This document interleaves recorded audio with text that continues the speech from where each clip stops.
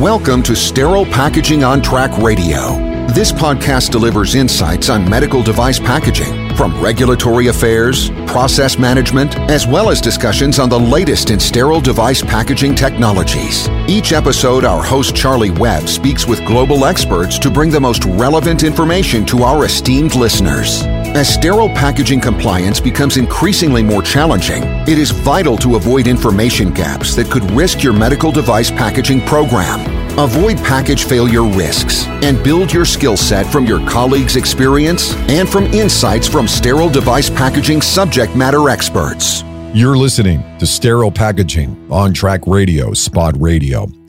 Hey, it's me again, Charlie Webb. Welcome back, medical device manufacturers and medical device packaging experts, to another episode of Spot Radio. So how did you fare during the COVID event? Man, those were some dark days. You know, we don't talk much about that. You don't hear many people on LinkedIn talking about their sort of emotional challenges during this event. But certainly we all had them. I mean, for me personally, those were some very dark days.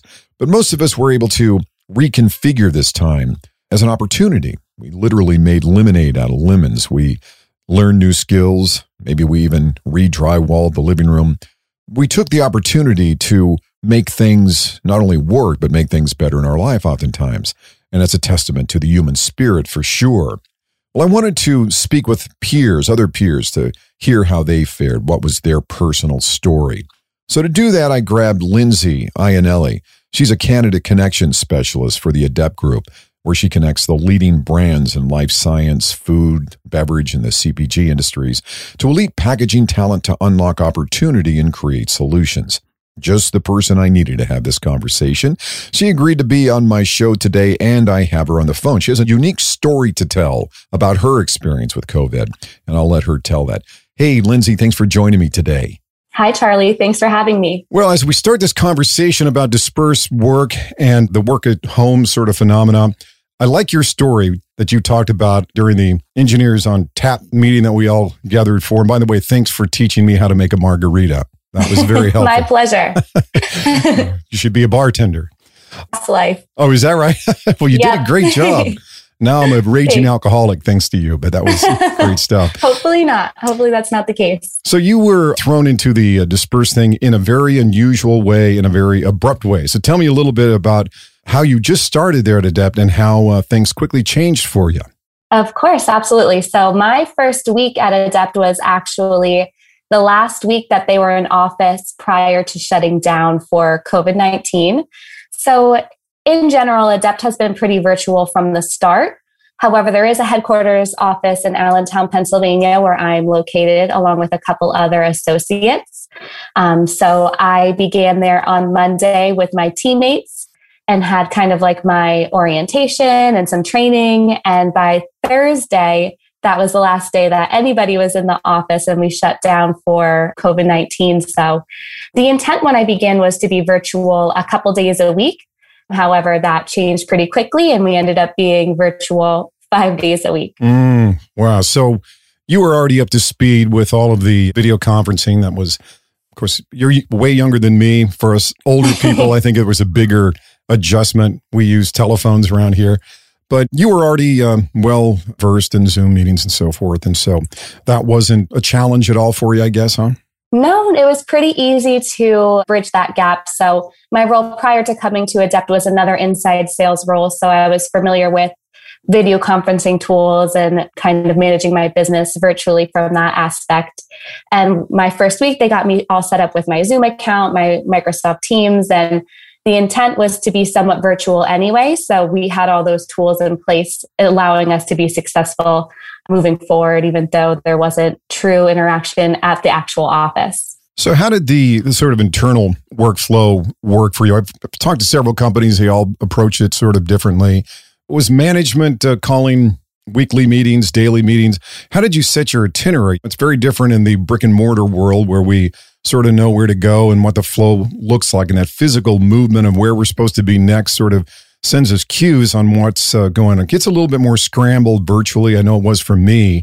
Did you call in weekly meetings and then you sort of put together your itinerary and everybody goes from there? And how open was your ability to sort of drive your own workday? Great question. So what we did at the start of the pandemic is we definitely put more touch bases on the calendar as a company. So we were doing weekly meetings every Friday just to kind of touch base with everyone. That way it gave us an opportunity to keep any conversations that would have been happening and passing in the office, give us that opportunity to have those chats on that Friday. And for the most part, we are the drivers of our workday. We are aware of our responsibilities and what needs to happen. And then we just have weekly touch points. I meet with my manager and my teammate every week just to kind of go over our responsibilities and what needs to happen. And from there, we branch off and manage our own workday and just make sure that we're getting our responsibilities taken care of. This recent article that came out where employees were willing to take as much as a $30,000 decrease in pay just so they could stay home. Does the work at home sort of movement and everything feel better to you? I mean, is that something that you would want to continue moving forward with, or do you need that back of the office sort of connection? For me, and I'm not sure if this is a millennial mentality, but I would prefer to absolutely stay virtual for as long as I possibly could. I do agree that it is nice to see folks and have that human interaction in the office. But with my generation, I feel like we're so embedded in this virtual world that you almost feel like you have those connections virtually anyway. And I'm lucky enough to live close to the headquarters where our managing director is. My manager doesn't live too far from me. So we still have the opportunity to meet up once in a while, whether that be grabbing a happy hour or if we're doing an event where it's like team building or something like that. At least I live close to them. That once in a while we can have that interaction and get that face-to-face time. But for the sake of the average workday, I truly value being able to be virtual and working from home. Although I own a laboratory that's 300 miles away from me, I've been a work-at-home person for 30 years. So it's very native to me, although I do a lot of travel. And I come from the handshake generation. So for me, it's very different. There is a generation sort of disconnect there, I think, between younger people and older people in terms of how they want to connect with other humanoids. And brings me to my next question. Relationships with customers can be challenging depending on what they're comfortable with. I mean, we may be comfortable with the dispersed workflow, but it may not be the same sort of vision that our customers have. So how do you bridge the gap to make sure that you're connecting deep enough with those customers to where they don't feel like it's an evanescent connection to them? I think a lot of them really need to push. And I guess a certain amount of this is going to matter whether or not you're a product or a device company. For us, we sell machinery. It's very difficult for us to have that virtual connection only. Trade shows, of course, help to sort of putty in some of those differences. But I think at the end of the day, for our customers anyway, they do expect to see us as three-dimensional beings now and again. How about on your side? Absolutely. So my role, it was pretty much virtual from the start of COVID. So I found it pretty easy to bridge that gap to have video conferencing meetings. And I'm just setting up that initial connection. I do understand what you're saying, like the challenge might lie between that actual client execution work. So from my end, we do things like trade shows. There's the ability for us to be seen in person at those. But then for client projects, kind of left that flexibility up to the needs of the client. So if they prefer to have someone on site, although that was more of a challenge at the heat of COVID, now that things are opening up more so, we leave that open to their discretion. So if they prefer to see and have their engineers on site, that's something that we can absolutely accommodate. Or if they prefer maybe virtual and then a couple touch points in person, we kind of leave that up in the air to best suit the needs and wants of the folks that we're working with. So if there's the ability to do it virtual, that's great. But if they prefer to have an on-site engineer, we're able to accommodate that request as well. Okay. And I think that's pretty much what I'm hearing. I mean, we were part of dispatch and sort of ready deploy for a lot of medical devices during COVID. So our laboratory was essential. We were moving the whole time. I still remained working virtually, but there was a lot of times where I really needed to get into the lab and touch and feel things. There's obviously no replacement for that. I think one of the issues is that there's this sort of a darkness that obviously that sort of was part of this whole event. And it caused a lot of, if nothing else, low grade sort of depression. And people who had a lot of great solid concrete mental health were still finding themselves tasked during this. When is this going to end? This sort of hopelessness. And I think it hurt this customer sort of perspective on sales pitches or anything during that. I mean, we were all sort of jaded from this event. Finally, we're starting to see some light. How did you manage that sort of darkness and general just sort of down feeling that so many people talked about during the COVID event? So from a personal perspective, the ways that I kept my spirits up is something that we did a lot was housework around the house. And I know that sounds horrible, but we moved into a new house in March of 2019. So we had all pure white walls. So one thing that my fiance and I spent a lot of time on at the start of the pandemic when there was nothing else to do and it was kind of cold and dreary here in Pennsylvania for months on end is we did a lot of painting. So we painted nearly every room in the house. And it was great because when else are you going to have the time to truly dedicate to getting painting done? And I mean, honestly, I was pretty impressed with our work. Terrific. A lot of people are saying they picked up a lot of new domestic skills. With my wife and I, we have a 13-year-old, and we were all sort of captured here. But my son has always been homeschooled. I work with my wife, so we're always together. So on that front, nothing was new, but there was just that when you have a 13-year-old, you're constantly worried about how are they seeing this event and watching depression. And so on a personal level, it was challenging for sure. But we did the same thing. And for work, they say action is the antidote to despair. And I think when you're able to push yourself into not only domestic projects, but also business projects or learn a skill. In fact, did you pick up any new business skills during this whole process? I know I picked up a few. We were so familiar with remote tools is that there wasn't much that I learned new from that perspective. But my role has changed since the start. When I began with Adept, I was more so just a sales representative and trying to make connections with clients. And now I'm moving into a new role where I'm considered a candidate connection specialist. So I'm bridging the gap between packaging professionals looking for new opportunities and the organizations who are in need of packaging professionals to manage and work on their projects. So there was some change in my role, but it wasn't heavily dependent on COVID itself, rather than just the timing of my professional development. I added more projects. I'm not so sure. I guess I did fine tune the video stuff a little bit more as you're sort of forced into it. More than that, I just pushed into distraction is a terrific way to manage sort of despair and that feeling of hopelessness that a lot of us had in those dark days. Luckily, I'm here in California in the Santa Barbara County where the sun shined and I'm on an acre and a half of property and I got a swimming pool. So it didn't feel like I was in a 400 square foot flat in New York. That helped a great deal for me because I'm an outside person and I was able to run every day with my wife, and it sort of kept the gears in order there for a while, but it certainly was a challenge at times. But I added new things to our company as we moved along. And again, I think distraction was an important piece, but it did also affect our customers because you have to remember, if you're being affected by this event, obviously it's a human thing and everything's going to change from how you market to your customers and timing and inventory. It became this just complicated three-dimensional problem that we had to manage to understand, are our customers working? How many medical device manufacturers are still making their products? I mean, most were, but some of them more what you might consider a non-essential medical devices. The clean rooms went dark. And so we had to understand who we were talking to. We had to kind of fine-tune our marketing effort, also retool our lab even to do new things, quick validation support for our customers. So definitely a challenge. But so what are the sort of takeaways that you got from this? I mean, you're going to change your workflow. I mean, now I guess we all realize that we have to expect the unexpected and we have to be more prepared on any sort of a paradigm that may be lurking in the bushes. And so how do you kind of keep a watch for what's next personally and with your company? Great question. So I think just staying in tune with any news that's coming through.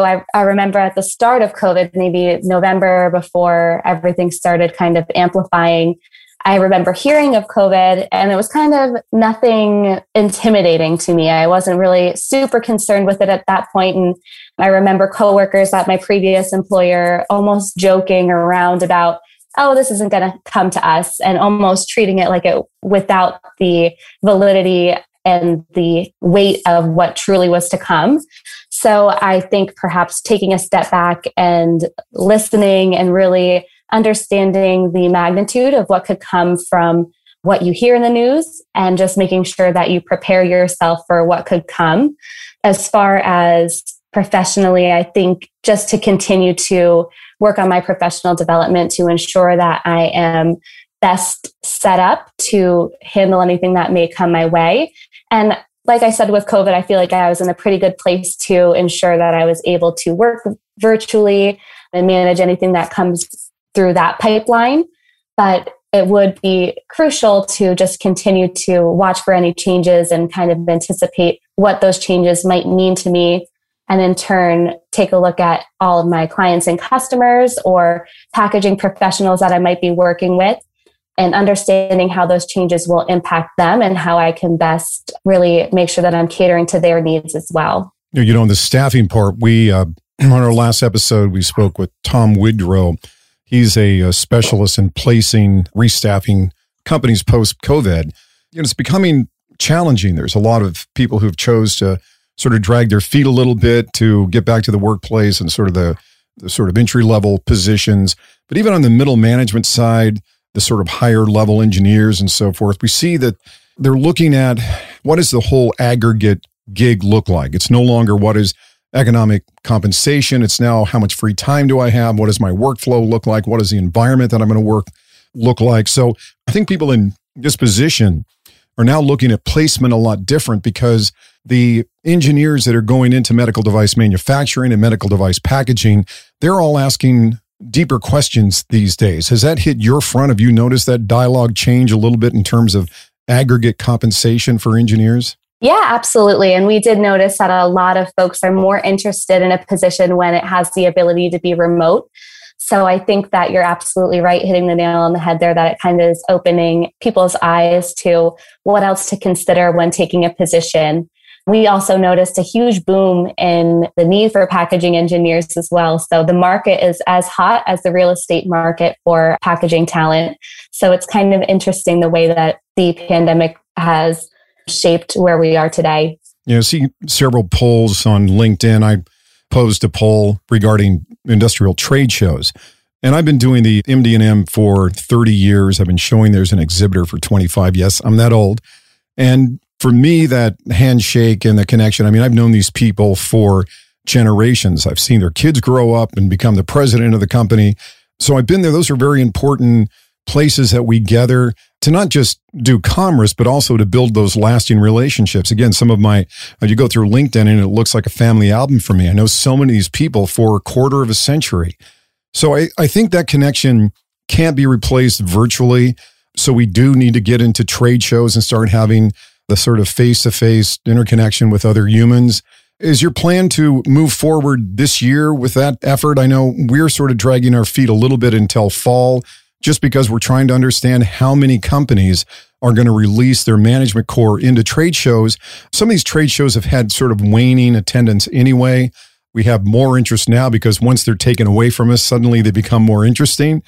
But I think we're going to get back there. We're going to need to meet with people. And in my business, you have to touch and feel. How do you virtually sell a complicated piece of packaging equipment? It's very difficult to do that. They need to look under the hood. They need to see their device package. And so there's so many ways that we need that connection in order to really tell our stories effectively. And you can only do it so well. So does it look like your company is going to start rolling back into that trade show mode this year, or you, like a lot of companies, holding off for 2022?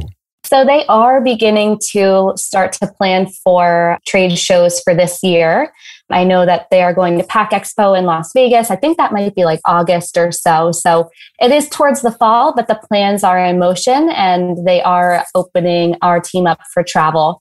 So that's definitely something that we're looking at in 2021. Okay. Yeah, I think it's October. We're going to be there. We're still a little bit unsure. We have the MD&M West in August, and I'm still trying to get a good sort of capture survey of our customers to find out if anyone's going to be there to greet.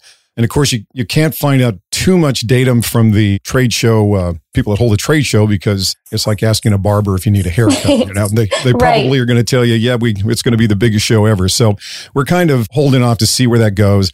We do love that show. We've been doing it. We haven't missed a show in 25 years, and it's always a great way to connect. And I think a lot of people measure those the wrong way. They come back with a stack of leads from the show, and they say, gosh, we just didn't get many leads this year. One thing I've learned about trade shows from my long tenure here on Earth is that you have to measure those in a different sort of measuring stick. You measure how many relationships did you make, how many people did you see, and sort of reconnect. It's kind of like somebody described it once as going to a funeral. No one remembers who showed up, but you remember the people who didn't show up. So you're sort of expected to be there.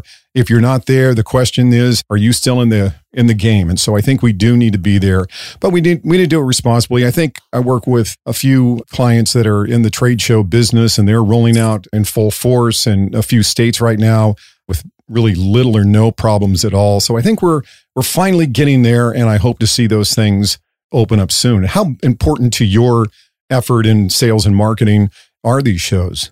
They're absolutely important. And I think you hit the nail on the head in terms of making those connections. It's a great way to meet people and just make those connections, whether or not they have an urgent need that you would call them a lead and that you're pursuing opportunity with them immediately. It's that opportunity to meet people for the future, whether that be at their current role, if they need support down the line, even in 5 years, or if they end up moving roles and then they need packaging support for that new opportunity that they landed in a couple of years. For me, it's crucial because I get to meet folks. And like I mentioned, my role is more so that connection specialist where I am working with both folks who may be looking for a new opportunity or a business who needs those folks who are looking for new opportunities. So I think it's really crucial for me to make those connections at those shows and really get to meet people in person. Yeah, couldn't agree more. You guys did a cool thing this year, and thank you for inviting me. That was a lot of fun. The Engineers on Tap. Tell me a little bit about that. I think that was so much fun. It was great I did terrible on the quiz that you guys provided, but the category was movies, so I was sunk in the very beginning. But that was a really fun little event. You guys sent out little wine crafts and glasses, and it was just awesome. Tell me a little bit about that program. Absolutely. So we were looking for a way to continue making connections virtually in the lack of different trade shows and in-person events that we were experiencing. We wanted to be able to continue to connect with our network and really make sure that we were remaining connected throughout this time where we're not able to meet with people in person. So we tried to brainstorm on what would be a fun way to connect. So we came up with this Engineers on Tap as an opportunity to connect with our network in a fun way that isn't always about necessarily just packaging itself. Although packaging can be fun, we wanted to make it more about the connection and connecting with the people rather than just talking packaging. So we did this Engineers on Tap as a way to connect and chat and play some trivia, grab a bite to eat. We sent out those gift cards so that you could either make your margarita with me or you could grab some dinner if you didn't want to partake in the margarita.